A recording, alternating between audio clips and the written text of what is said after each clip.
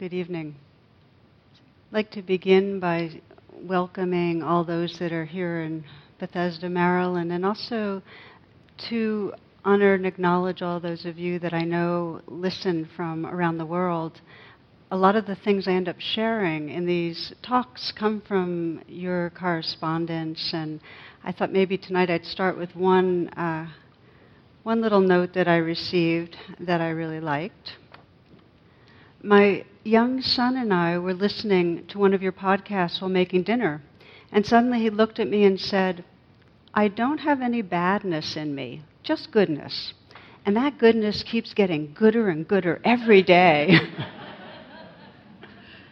This is a good one for your refrigerator, you know. That goodness keeps getting gooder and gooder every day.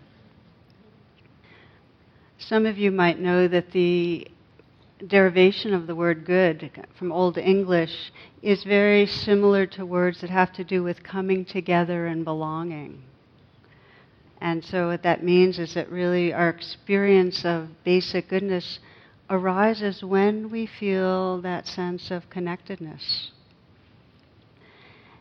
And what we find in many spiritual traditions is that the word homecoming really has to do with coming home to that sense of goodness and belonging when we feel that sense of loving connection. And you find this in archetypal stories and myths and some of the great romance novels, that a lot of it's about separating, leaving home, getting lost in some way, and then coming back to discover belonging. Sometimes it's reconciliation, and sometimes it's seeing what was always there but we didn't realize it. And in Buddhism, this kind of understanding of this process is that we incarnate, and there's a sense of separation and a sense of lostness, and that it's described in terms of forgetting who we are. It's like we've become identified with the wave, an egoic sense, and we've lost touch with our oceanness. And that the spiritual path is one of, acknowledging and honoring the uniqueness of our waveness, but sensing that we're made of ocean, sensing a larger belonging that really allows us to feel who we are with each other and this earth and this life. Tonight, in this particular talk, I'd like to draw on a very well-known Christian parable that I feel brings alive the currents of leaving home and rediscovering our belonging in a very beautiful, powerful way. And this is one that many of you know. It's called The Return of the Prodigal Son. And I'm going to base some of our exploration together on the book written by Henry Nouwen, Return of the Prodigal Son. And it's a book that I'll very much encourage you taking a look at. And what he did was he took the parable and then he based his understanding on the very famous Rembrandt rendering of the parable. And if you're interested in the Rembrandt, I brought a few pictures because they themselves are so evocative. So I'll begin by reading you the parable. There was a man who had 2 sons. The younger one said to his father, "Father, let me have the share of the estate that will come to me." So the father divided the property between them. A few days later, the younger son got together everything he had and left for a distant country where he squandered his money on a life of debauchery. Now, when he had spent it all, that country experienced a severe famine, and now he began to feel the pinch, so he hired himself out to one of the local inhabitants who put him on the farm to feed the pigs. And he would willingly have filled himself with the husks the pigs were eating, but no one would let him have them. Then he came to his senses and said, "How many of my father's hired men have all the food they want and more, and here I am dying of hunger? I will leave this place and go to my father and say, 'Father, I have sinned against heaven and against you.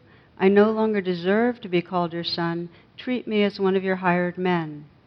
So he left the place and went back to his father. While he was still a long way off, his father saw him and was moved with pity.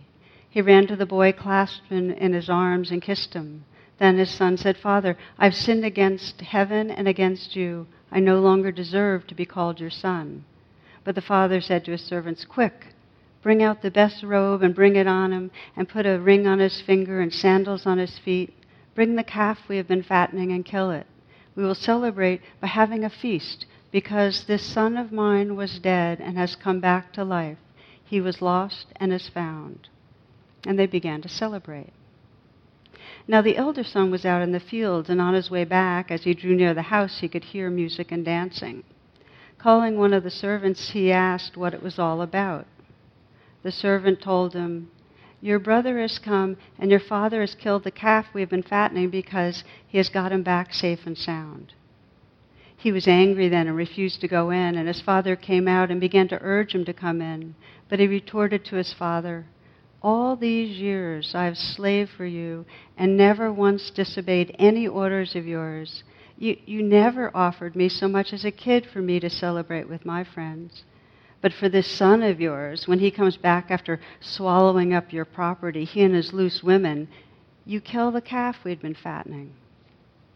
The father said, "My son, you are with me always, and all I have is yours.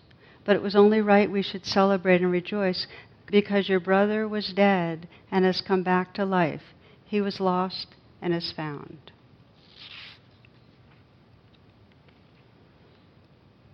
In 1983, Henry Nouwen, who, for those of you that haven't heard of him, is author, he's a philosopher, a Christian mystic, really, I'd say. He had a chance encounter with Rembrandt's picture. It was a copy of it, and was so moved by the image of the father really blessing the prodigal son. He was so moved, he found in himself this longing that he too wanted to have some father, God, some being, embrace him, take him back.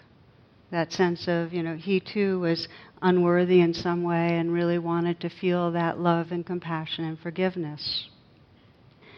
So over the next 10 years, he studied the Rembrandt picture and kept going deeper and deeper into the parable and unfolding the meanings in it. And he found that he discovered in the parable how he was both the younger son, the one who had in some way not trusted where love was at home right here and had left home to go find it through the substitutes of achieving and getting approval and finding something out there. And he saw in himself the older brother, who was also the one that was being dutiful in some way and was in kind of a righteous anger and judgment towards others. He could see both sons in him. And what he discovered in this journey of 10 years as he meditated on this picture and this parable was that the transformation, the healing in his life came from being able to let in and receive the blessings of forgiveness. In other words, he had to let in love. He had to trust that love was here in order to discover that he was the father too. So that, I'm going to keep coming back to that because that's the nutshell of, that's right at the heart of the whole path of transformation. And the interesting question that many people have, because we often talk about being generous and loving others and forgiving others, but the emphasis on letting in love, that inquiry for all of us is, do we really let in love? Can we let in compassion? Can we let in forgiveness? So, what makes it so important, this letting in love? If we reflect on absolute love, it's non-directional. Absolute love is just a timeless field that's really the essence of what we are. And yet in the forgetting, as we forget our belonging to the ocean and become more contracted, in the forgetting we create barriers It's like the wave, or sometimes I think of a sea anemone because it's so obvious that when the sea anemone feels threatened, it contracts and gets tight. It's like the ocean can no longer wash through it. We don't allow this ocean, this life, the love that's here to wash through us when we get defended or when we're grasping after something. So the process of softening our boundaries and actually exploring what does it mean to let in becomes a radical and fundamental part of the process of opening back into that field of loving. Okay, so we're going to kind of go into that more, explore that dynamic. In the parable, love is always and already here. The father, it's almost like he didn't have to forgive his son. As soon as he saw his son, it was just it was compassion and welcome. There was joy in receiving his son. So what we get in the parable is that, and you can see it in the picture, and it's quite beautiful if you look, and again I invite you to look at these pictures. The son is kneeling with his head at his father's chest, and the father's two hands are on his son's shoulders. And one of the hands is very masculine, and it's got that kind of an affirmation of, you are goodness, you do belong, you are my son, you know. And the other hand is very feminine. The fingers are slender and they're more kind of close together with a lighter touch. And it's this comfort and soothing. It's kind of a delicate, sweet kind of loving.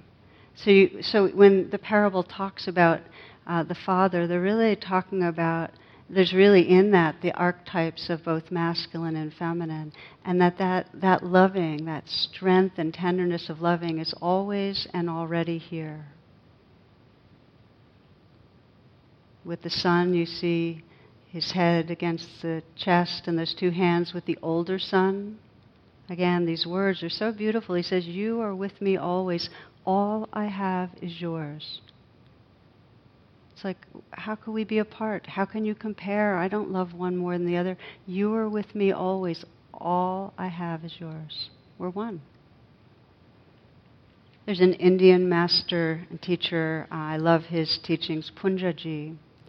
And he teaches that love is always loving you. That the activity of love, there's this field of love that's always loving you. Love is always loving you. It's like the ocean is always loving and cradling the waves. Love's not separate than you, but love is loving the arising we call ourselves. Love is always loving you. So during his 10 years, the basic question that Henry Nouwen asks himself and asks us really is, can we open to that trust that there is love here? Can we open enough so that we can start listening to its call and letting it come in, letting it wash through, so we can discover our belonging? Can we let ourselves feel loved?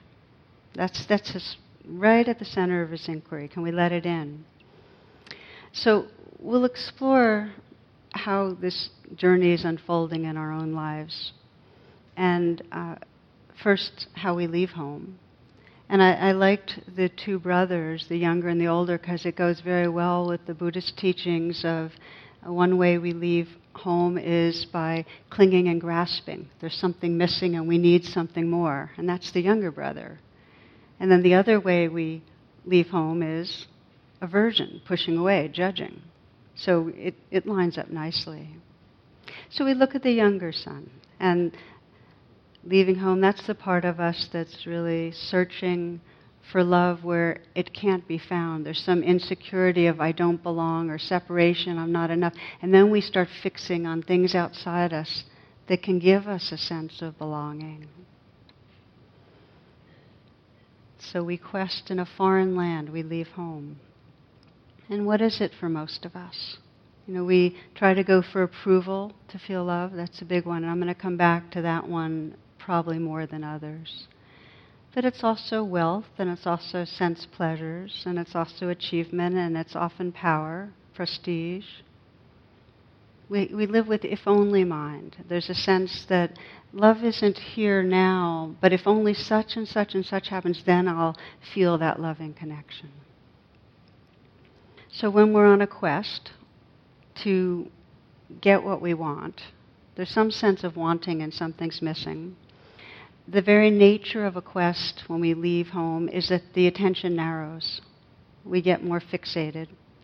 And we fixate on how others are reacting to us, or on the stock market's ups and downs, or how we're planning a renovation or a vacation. And that, for the moment, becomes our substitute that's going to in some way make us feel more full and ultimately more connected and alive. And in those moments, we can't see what's here. And in the moments that we're in some way trying to get love, or find what's missing, or get approval, we can't see what's already here. One of the stories I've always loved is of this young man who asked God how long 1,000,000 years is to him. And God responds, 1,000,000 years to me is just like a single second in your time. Then the young man asks God what $1,000,000 is to him. God replies, $1,000,000 to me is just like a single penny to you. Okay, so then the young man gets up his courage. He says, God, could I have just one of your pennies? And God says, sure, just a second.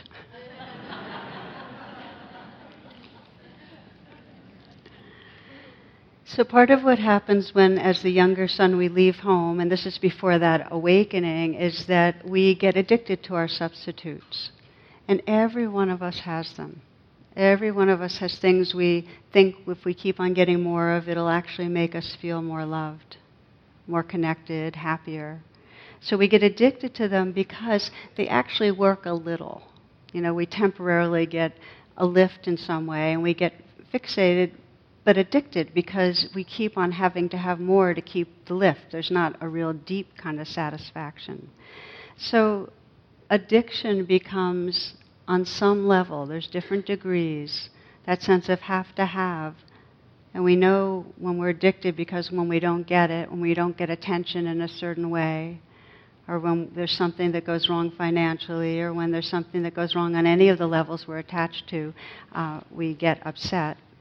And of course, substances is a big one. We use them to change our biochemistry around. In this little reading, the way to achieve inner peace is to finish all the things you've started. So I looked around to see all the things I started and hadn't finished. So today, I finished 1 bottle of gin, a bottle of red wine, my Prozac, a large box of chocolates, a pint of Ben & Jerry's pistachio. You have no idea how good I feel. So the bottom line is that, as the younger son found, when he was lost, and this is the nature of suffering, when we are going after what we think we want.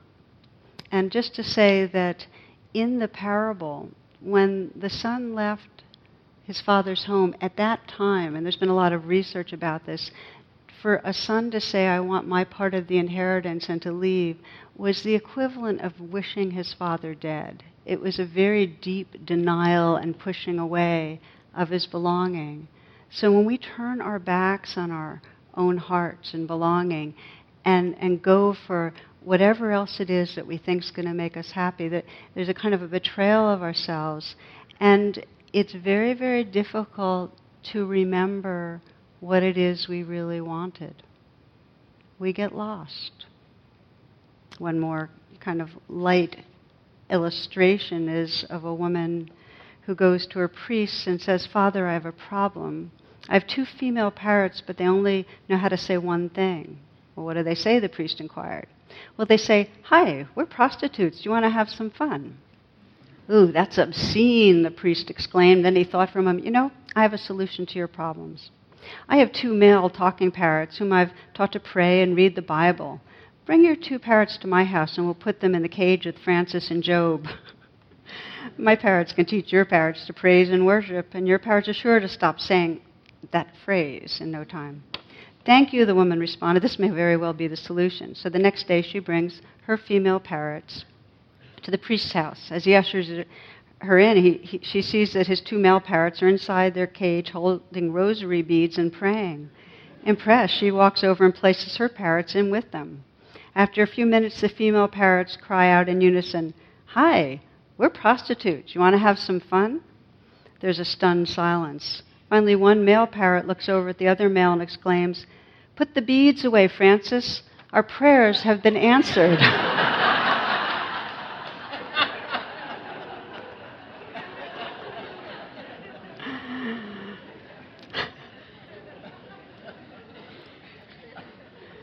So in a way, I've languaged this as false refuges, where we get fixated in one way, that it's to get something, but it's not what we're really, really looking for. And I think, I mentioned approval before. I think that one of the most pervasive ways, and it's quite natural given our upbringing and the kind of criticism we have and conditionality of, we have to meet certain standards to feel really our love, that approval seeking is very deeply ingrained in us. And if we're honest and we watch ourselves with many other people, a lot of the filter that's going on is, how is what I am presenting of who I am going to be received? Will it be approved of, liked, respected? That kind of thing. So rather than a spontaneity and a naturalness, we are shaping and in some way creating or a sense of self that will conform to what we hope will be accepted. So trying to win approval, whether it's in work or spiritual life, is actually a really joyless task. In a way, the whole project keeps affirming deep down that something's wrong with us. Every time we do it, it's like the neurocircuitry. We're kind of deepening that groove of, I'm not okay, and therefore I need this. So it's one of the fixations to try to feel loved that actually keeps us more and more distant from truly letting in love and trusting in love.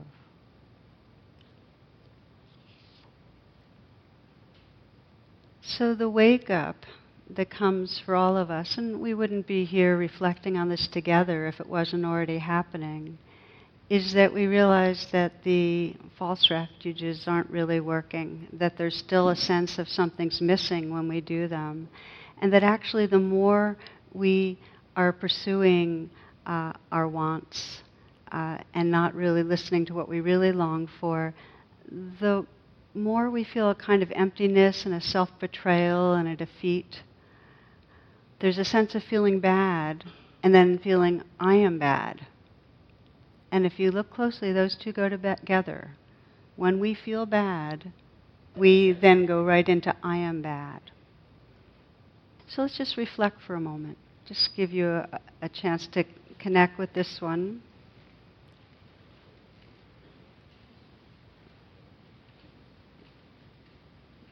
So we're reflecting on the younger brother. And much as Henry Nouwen did when he just started looking at his life and sensing, well, how is this part really playing out in my life? The part that feels addictive, that's seeking pleasures, selfish. It's really going for approval, leaving home. Just to take a moment to sense in your own life how this appears.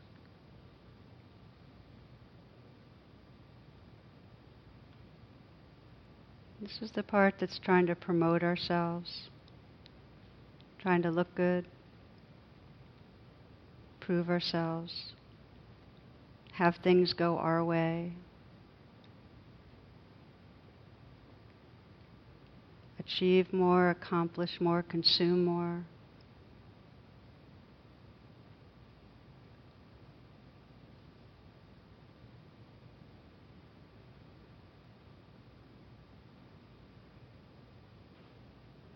And as you sense how this kind of archetypal part plays out in your life, can you sense feeling a contact with that and then imagining just like the younger son with his head on his father's chest, feeling forgiven, feeling embraced, feeling blessed. In other words, can you sense this part playing through you and also sense those two hands on your shoulders that are blessing and comforting you?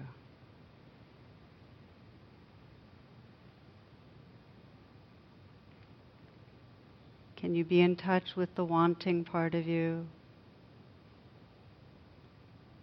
and sense the possibility of letting in love, that love is loving you?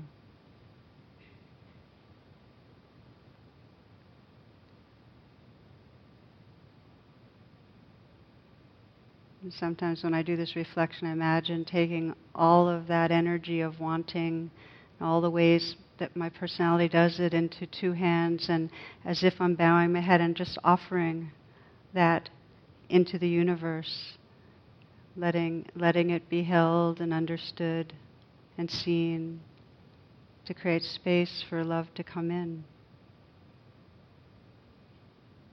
Contacting the younger brother and asking ourselves, can I let love in? You can keep reflecting on this on your own. If you'd like to open your eyes, I want to just name a little bit about the older brother. Because for Henry Nouwen, what he found is, while he originally identified with the younger brother, it was the older brother that actually became much more powerfully his sense of where his identity was, and also how the older brother played through him, that it was much harder for him to let in forgiveness and love when he felt that archetype. So let's just to check that one out. Externally, the older brother in the parable stayed home, but not internally. Internally, he was being dutiful, still insecure, and very much judging others that weren't doing it right. So the older brother is the one who has that kind of righteousness and condemning others for falling short.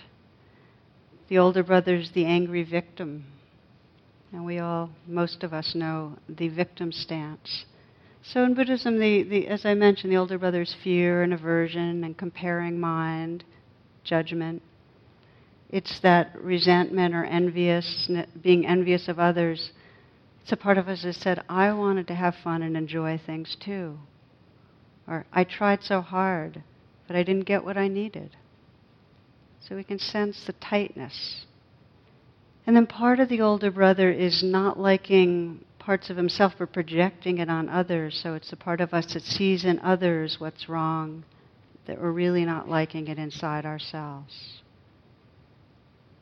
So again, the wake-up for the older brother is a sense of how separate, disconnected he ends up feeling. Sense of failure. And again, it's I feel bad, I am bad. If you'd like to, just to continue reflecting inside yourself and sensing how this part also, this archetypal part of aversion and judgment and fear plays through. And see if you can be tuning in a way that doesn't add judgment, but rather with interest, curiosity. Okay, so where's this older brother in me? The judge.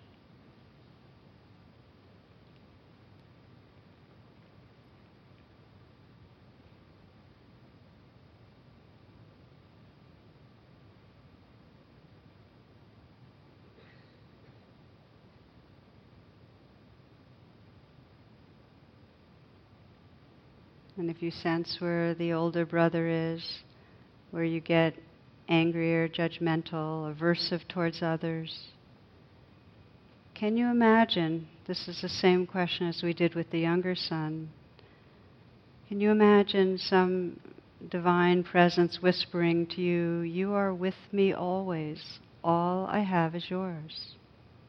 In other words, can you imagine love loving you?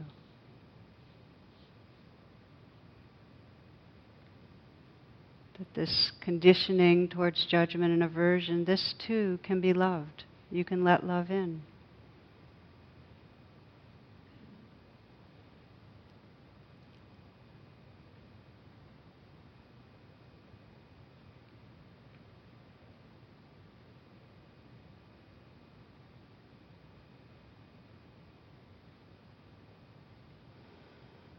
And again, if you'd like to open your eyes, please do. So we're going to explore a little bit more for the rest of this talk how we can let love in. And in the parable, the turning point for the younger son was he's lost his entire sense of being worthy of belonging. He's saying, I've sinned, I don't deserve to be called a son, or I don't deserve anything. But still, in that hitting bottom, I'm not worthy, there's still something he senses that he can belong to. He still in some way has a connection with his father. So the turning point when we start returning home is when we totally contact the suffering of separation. We've hit bottom, and it could be in a big way or in the moment where we're really feeling that we are in some way lost and separate, and at the same time feeling that sense, but there is something we're lost and separate from. That combination is what begins to turn us towards homecoming. So it's a really powerful and sometimes seemingly subtle juncture, but I think it's something that we actually encounter many moments, this kind of forgetting and turning towards home. We have voices in us that tell us we're worthy, unworthy, voices that tell us that something's going to go wrong in the future, voices that tell us we can't trust other people. And at certain junctures, we'll open to the pain of believing those voices. We'll start getting, it's kind of a soul sadness, like, oh my God, look what I'm caught in.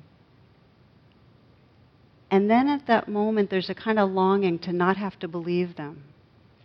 There's a longing to be able to listen to a deeper truth.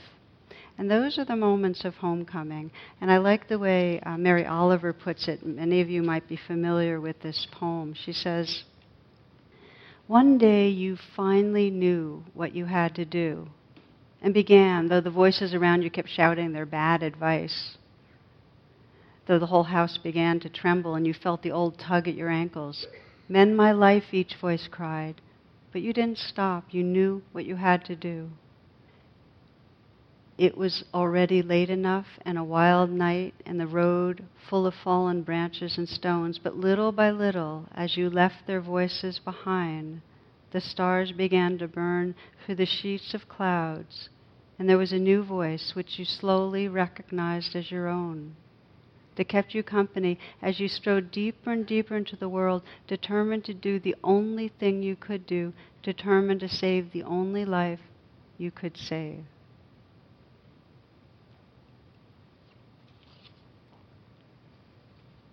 So in the return home, in this awakening, there are two key elements. And one key element is being able to, instead of believing the voices that say, you're unworthy, you can't trust, something really bad's about to happen around the corner, you need to defend yourself. Instead of believing those voices that tug at us and really kind of drive our day, there's something in us that pauses and just opens to what's underneath them, the pain, the fear, the hurt. So one piece is opening to that, opening to what's underneath those voices, but not believing the voices. I've a number of times shared here the phrase real but not true that Tsoknyi Rinpoche offers, where we go, the voices are real, but they're not truth. The truth is by opening to what we're feeling underneath and really bringing a mindful presence, a tender presence to that. And when we do, we begin to find the gateway that allows us to come home, to let in love. This is Pesha Joyce Getler. She says, finally, on my way to yes, I bump into all the places where I said no to my life. All the untended wounds, those coded messages that send me down the wrong street again and again. And I lift them one by one close to my heart, and I say, holy, holy. I say, holy, holy. So the first piece of turning towards home, instead of believing the voices that keep us insecure and distrusting ourselves and distrusting love, is to start opening to the rawness that's in our bodies and in our hearts. And a big piece of that I want to take a few moments with this. A really big piece of that is when the voices are condemning other people. When the voices are making other people wrong. If we are able to begin to pause and not believe those voices, but again open to what's going on inside us, then we begin to find that gateway back home. Harville Hendricks, many of you know him as a relationship guru. He and his wife, Helen LaKelly Hunt, recently wrote a book called Receiving Love. And they really spent some time with this same piece. And it's interesting to me that about 7 years ago, they were writing best-selling novels and self-help books and so on. Their own marriage was crumbling. And so they were on the verge of divorce when they got to the root of their trouble, of their disconnect. And here's what is written. One morning when we were having the most trouble, Helen says, we were in our bedroom and I asked Harville, "Do you believe that I love you?" Harville thought about that for a couple of seconds and said, "No, I don't think you do." I was distraught. I could only respond, "Given all that I do for you in our life together, how could you not know how much I love you?" And Harville understood that his feelings were irrational, but that sense of alienation was really deep inside him, because no matter what Helen gave him emotionally, it had little impact, because he always suspected that strings were attached. And so he says, only with time and reflection did I realize I was not able to recognize genuine love when it was offered. So he's really been focusing on the same theme of we don't let love in. He names all the ways that we devalue love or praise. He says by assuming the other person is insincere, by criticizing the sender of a positive message for not getting it right, not doing it on time, not doing it often enough, by not listening, by feeling embarrassed. We also block loving words by hardening our chest and stomach muscles. This is a place of deep attention. Can we let love in? And one of the main ways that opens the door, what we've been talking about, is we need to start opening to where the suffering of separation is in our bodies and hearts. And if someone else is our focus of aversion, and this comes to the older brother, if we're critical of someone else, it's not until we let ourselves open to compassion and include that person in our hearts that we can actually let love in ourselves. Now just want to slow this down. I'm going to say that one again. If we are judging another person, we're aversive towards another person, it's not until we open our hearts to what we're aversive about, whatever behavior or ways that person is that we're judging, that we actually can let love in ourselves. Why is that? We project the things we don't like about ourselves on others. And if we can begin to open to how others are living that thing we don't like out, then we're able to let love in and accept ourselves more. There's different directions that these practices go, but I feel like that's a really powerful and important place of practice for us. If each of us picked one person close to us and one thing we regularly judge and said, okay, on this one, I'm going to see how much I can really open myself and tenderize. It's quite powerful. I did this with a friend of mine. I did this some years ago, an old friend, very dear old friend, but I'd always get turned off because he bragged a lot. And his bragging was really transparent. And I couldn't believe he didn't see that he was doing it, but it was just a turn off. I just didn't like to have him trying to impress me the way he did.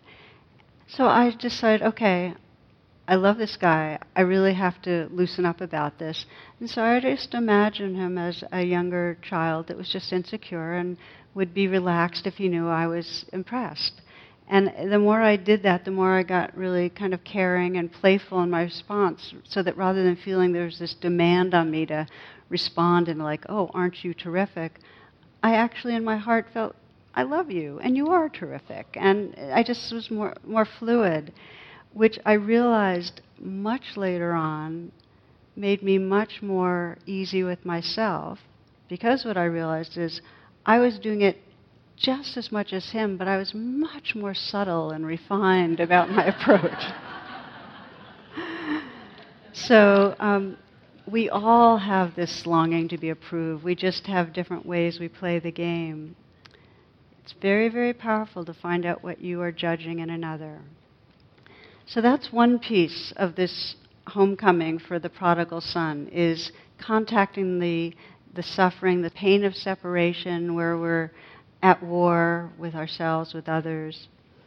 The other piece, the last piece we're going to cover, is to become very present with our longing for love, to open to our longing for love. When we open to the painful parts, to the grief, the fear, the wounds, the hurt, we also open to our longing.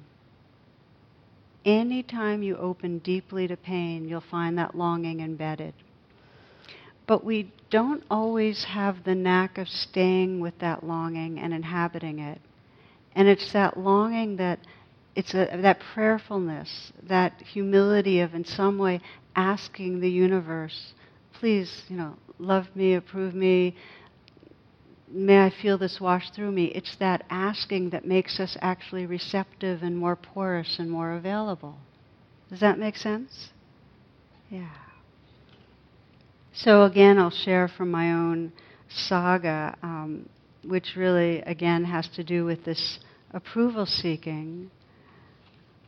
About 12 years ago, right before Radical Acceptance came out, I was seeking endorsements, and people were I was just blown away about how the generosity of that. But of course, you can have, 15, really caring, very supportive responses, but the one response I really remember was the one person who said no. And this was an author I really respected him, and I wasn't close to him, but I liked him. We knew each other. And I found out over time that, and he was public about it, that he didn't resonate with parts of the book. And more generally, there were things about the way I taught that he just didn't resonate with. He couldn't sign on to. So this came to my attention several times, and each time it would, I'd feel really stung, and my heart, I could feel my heart get hardened and, wanting to put him down in some way, and, because he was messing with my approval project, So, and I also felt embarrassed because he was public about what he didn't agree with and hurt. The Buddhists talk about the worldly winds, some of you know them, of praise and blame, of gain and loss, of pleasure and pain, and fame and disrepute. And for me, this was like, I got all the hard ones all wrapped up in this one, so it was something that I really needed to sit with. And as I sat with it, I found under the anger, as you can imagine, under the reactive place in me that was judging, the deepest thing was hurt. And the more I got in touch with the hurt, I got in touch with what I've 10,000 times come to, this kind of crying place. It feels like this crying place that's just in some way saying, please love me. Just, that's probably the essence of it. It's longing. And so initially the longing, I could imagine in a therapeutic way, a psycho way, I was kind of like fixing it on him and saying, please approve of me, please love me. But then when I turned back to the longing itself, and this is the key, to take the longing from any object, any person, any particular, and actually feel the energy of the longing, it was just this very pure energy of just yearning and feeling a sense of my heart just wanting and moist and tender and hurting. And the more deeply I would inhabit that, the more it just became this heart space that was really receptive. And I could imagine and feel love washing through the cells, love washing through the spaces between the cells, and being suffused. Longing is the pathway to belonging. If we inhabit it, if we don't aim it at an object, if we trace it back right to its essence, we find the love that's loving us, that it's already here, that it's intrinsic to the longing. So for me, the more I would deepen my attention to this love that was already there, it was interior to my heart. And then, as often happens with these kind of meditations, there's no doing, there's just a kind of relaxing into or melting into or becoming that love. So it went from as if that younger son saying, please love me, bless me, forgive me, to actually becoming the Father, becoming that space of loving presence. And that is the transformation that Henry Nouwen talks about. And I really, again, encourage you to read the book because it's so layered in such a beautiful way. That there's this blessing that we move from being identified with one of the sons, with the wanting or the fearing, to letting love in, to becoming that loving presence, so we become the Father that can offer blessings. I'd like to close with a meditation on letting in love. And we're going to go a couple of minutes over tonight, and I think you'll find this valuable. It's really one of the most powerful meditations I know. So if you'll find a way of sitting again, move around a little, re-find your place of sitting comfortably. And if you're listening to this as a podcast and you're on your elliptical, do this when you get off. This takes a little bit more time and presence. Yeah. So let's just take a few full breaths together. Inhale deeply, perhaps taking in more breath than a normal inhale. And a slow out breath. Letting go, letting go. And again, inhale deeply, filling the chest, filling the lungs.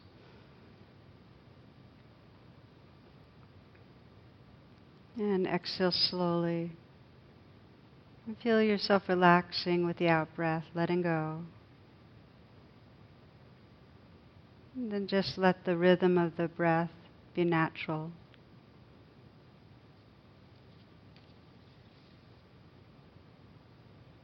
Feel the sense of your body sitting here, the posture, and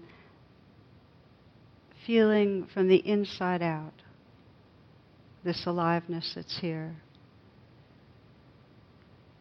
You might feel your belly and let the breath go deep into the belly, softening and opening. As if with the in-breath, the belly can expand, enlarge, fill with aliveness, and with the out-breath, just sensing the space, the openness.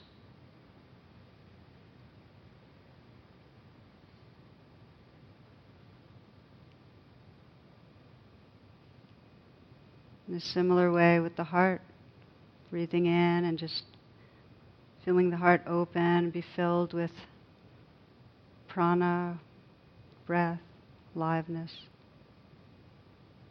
And with the out-breath, just sensing the space of heart. Openness.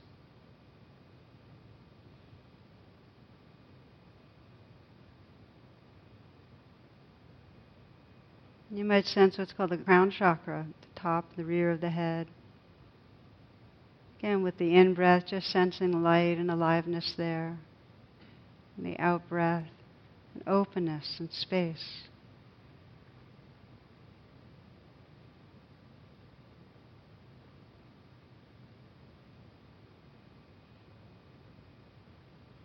Feeling that fullness of presence. And as you do, allow your attention to examine a little whatever in your life might be a situation or experience where you feel cut off from love. Whereas the younger brother, you might feel that unworthiness, like, I left home, I don't feel worthy, deserving. Or where you feel caught like the older brother in the judgment. And just to sense how it's created distance.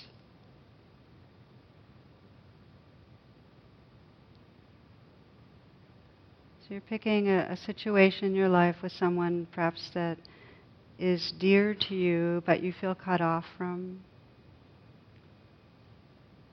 where you want to feel more connected, but for right now there's a sense of being rejected or hurt or afraid or deficient yourself, lonely.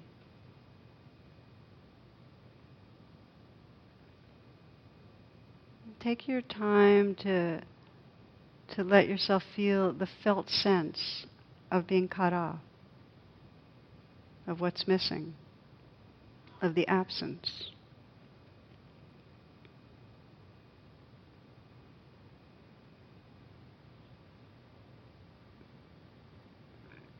The more you can feel it in your body, the tightness or ache, pain, unpleasantness, contraction, of distance, the more you might be able to sense buried inside that is that there's this longing to experience love, to be seen, to be understood, appreciated, held in love, loved really as you are.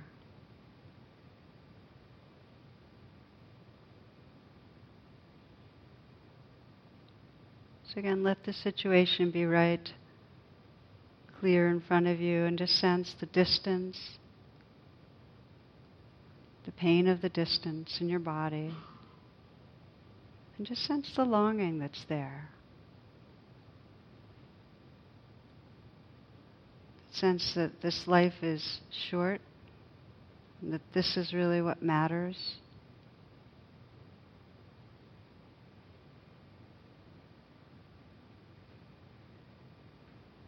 You might start by you're sensing this with this particular person, but then you can shift to, rather than focusing on the person, just feel your longing.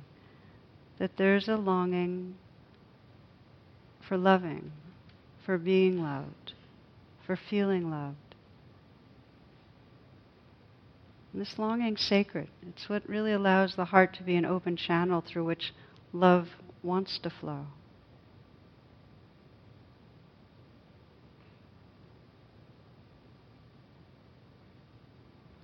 Inside the longings there's a desire to receive.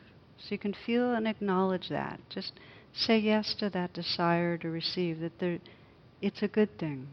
It's a natural, wholesome thing to want to let in love, even though part of you resists.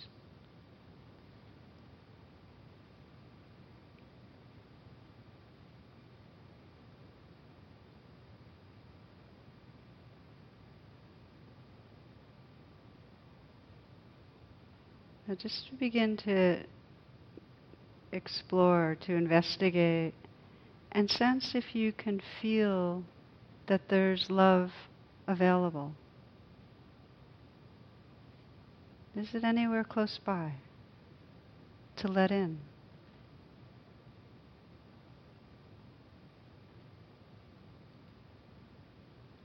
And if you don't feel it close by, you might mentally whisper some words of longing. What is your longing really wanting? I mean, for me, the words are often, please love me. But it might be, I want to feel loved. I want to let love in. And just let yourself mentally whisper that, so that you're inhabiting the longing.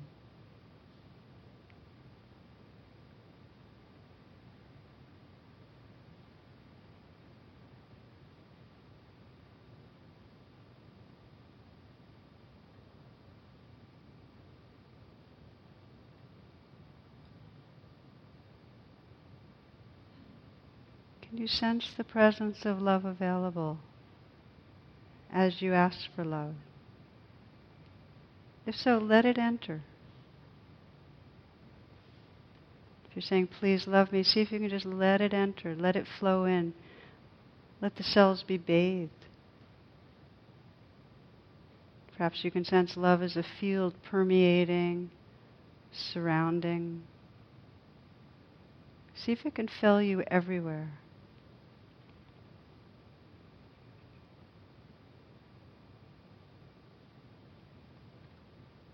And if there's resistance, which is quite natural, just be gentle with it. This is a life process, really. Your only job is that openness to see what's true for you right now. Can you feel that longing?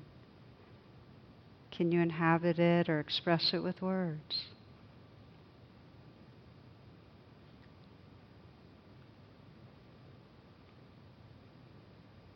How sincere can the words be? How innocent? Please love me. I want to feel loved. I want to let love in.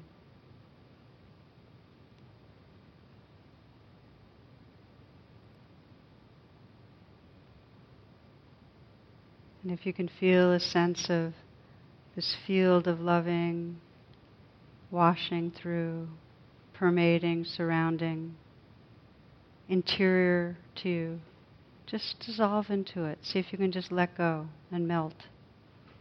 Might soften the boundaries of your body.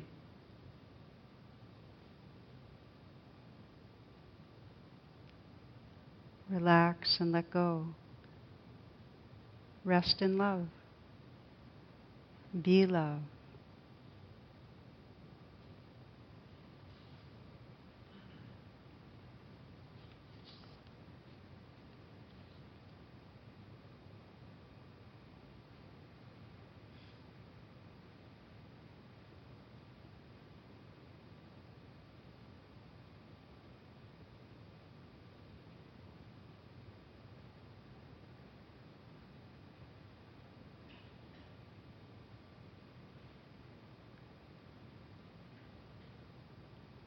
As a way of closing, just to sense this heart space that's here.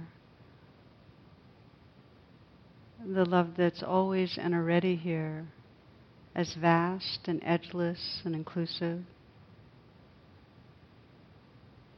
That when we open to and sense this heart space as the very essence of our being, our very nature is then to offer blessings. So we close by sensing that these hands of ours, like the Father and the prodigal son, can offer blessings. And you might bring to mind one person that you'd like to include in this heart space and send your blessings to, someone that's dear to you, that's perhaps having difficulty or can use your blessing. Just imagine putting your hands on that person's shoulders. Whispering a prayer of care.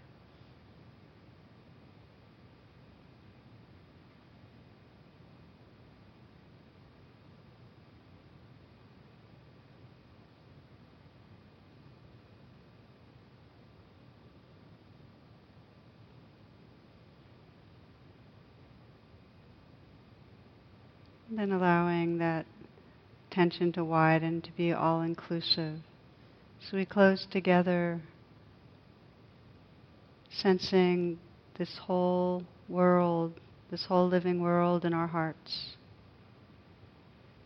Offering our blessings to all beings, that all beings everywhere may realize that timeless love that's the very essence of our being. That all beings everywhere might inhabit and express that loving presence. That all beings might touch a great and natural peace. That all beings everywhere might awaken and be free. Namaste.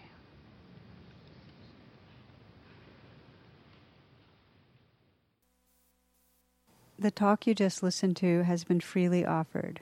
If you'd like to make a donation, learn more about my schedule, or about programs offered by the Insight Meditation Community of Washington, please visit either my website, which is tarabrach.com, or IMCW's site, which is imcw.org. Thank you very much.